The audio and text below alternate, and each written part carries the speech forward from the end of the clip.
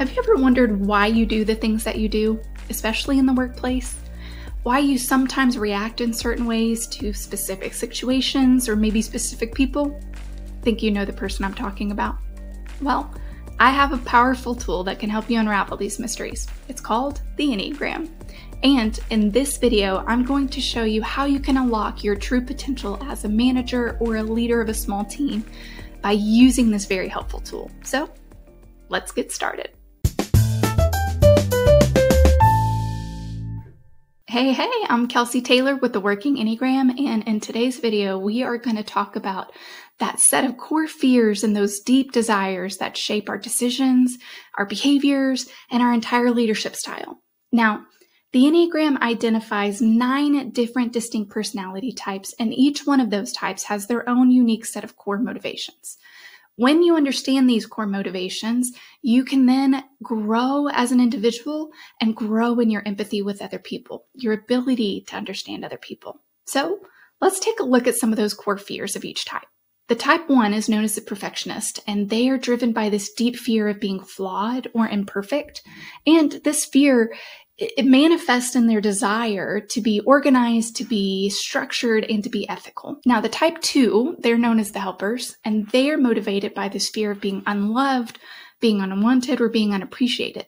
And this leads them to be sometimes overly helpful, overly supportive, but it also leads them to be very generous types. The type 3 is known as the achiever, and they're driven by this deep fear of being worthless or insignificant. Now, this fear actually fuels their ambition, it fuels their drive, and it fuels their focus on success. So in the workplace, they are often the high achievers, and they're always striving to outperform themselves, outperform others, and earn some recognition. Type 4s are known as the individualist, and they are motivated by this fear of being ordinary or mundane or just like everybody else. Now, this fear drives them to express their individuality, express themselves authentically. They are going to seek out deep connections, and they're going to pursue more creative endeavors.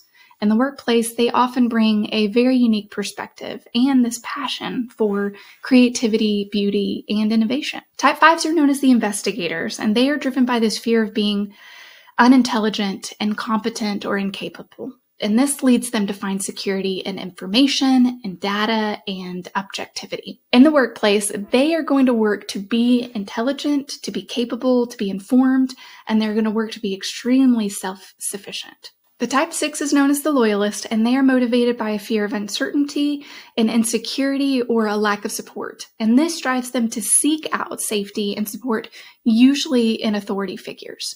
In the workplace, they are responsible, they are diligent, and they are highly attuned to potential risks. Type 7s are known as the enthusiast, and they're driven by this fear of being bored or being trapped in emotional pain or limited. And this motivates them to seek out pleasure, to seek out fun and excitement, anything that will keep them mentally stimulated or engaged. In the workplace, they tend to be very energetic, creative, and optimistic. Type 8s are known as the challenger, and they are motivated by a fear of being controlled by others or being harmed or being blindsided. Now, this fear motivates them to assert themselves, and they're going to take charge. In the workplace, they are usually in some form of leadership position. They're very confident, very decisive, and they do not mind to speak their mind. So you usually know where they stand. Type 9s are the peacekeepers, and they are driven by this fear of engaging in conflict because they believe that if you engage in conflict, that's going to lead to disconnection.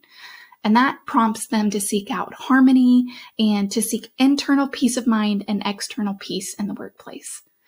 They are typically very accommodating, extremely supportive, patient listeners, and they seek to be inclusive of everybody.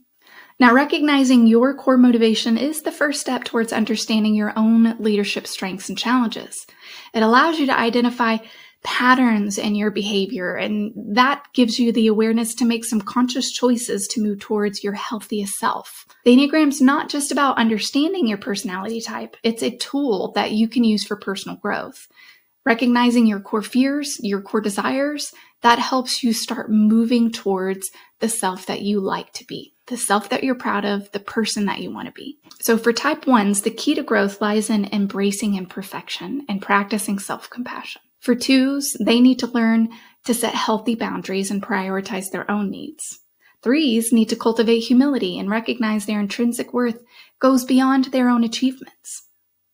The key to growth for 4s is practicing gratitude and emotional regularity. For 5s, they need to learn to engage with the world and develop an emotional kind of intelligence. And then 6s need to develop trust in themselves. And then, from there, learn that they can also trust others. The key to growth for type 7s is developing discipline and doing the things that they find to be more mundane, more boring. For 8s, they need to learn to be vulnerable and practice empathy, having compassion on others. For 9s, they need to develop a stronger sense of self and assess their own needs instead of focusing so much on others. Now, each Enneagram has its own unique path to growth, and by understanding your core motivation, you can start to actively work on your challenges, which will lead you to become a more effective leader. So if you found this information helpful, consider extending it to your entire team by signing up for an Enneagram team training. Your team will learn each Enneagram type's core fear, core desire, and their core weakness, a couple of things that I didn't have time to delve into in this video. Through a team training, you and your team will learn to identify, and not just identify, but also appreciate each other's unique perspectives. You'll gain the insights and the tools to navigate conflict, resolve differences, and foster a more unified and productive work environment. Well, that's the best I have for you today. I can't wait to see you in the next video.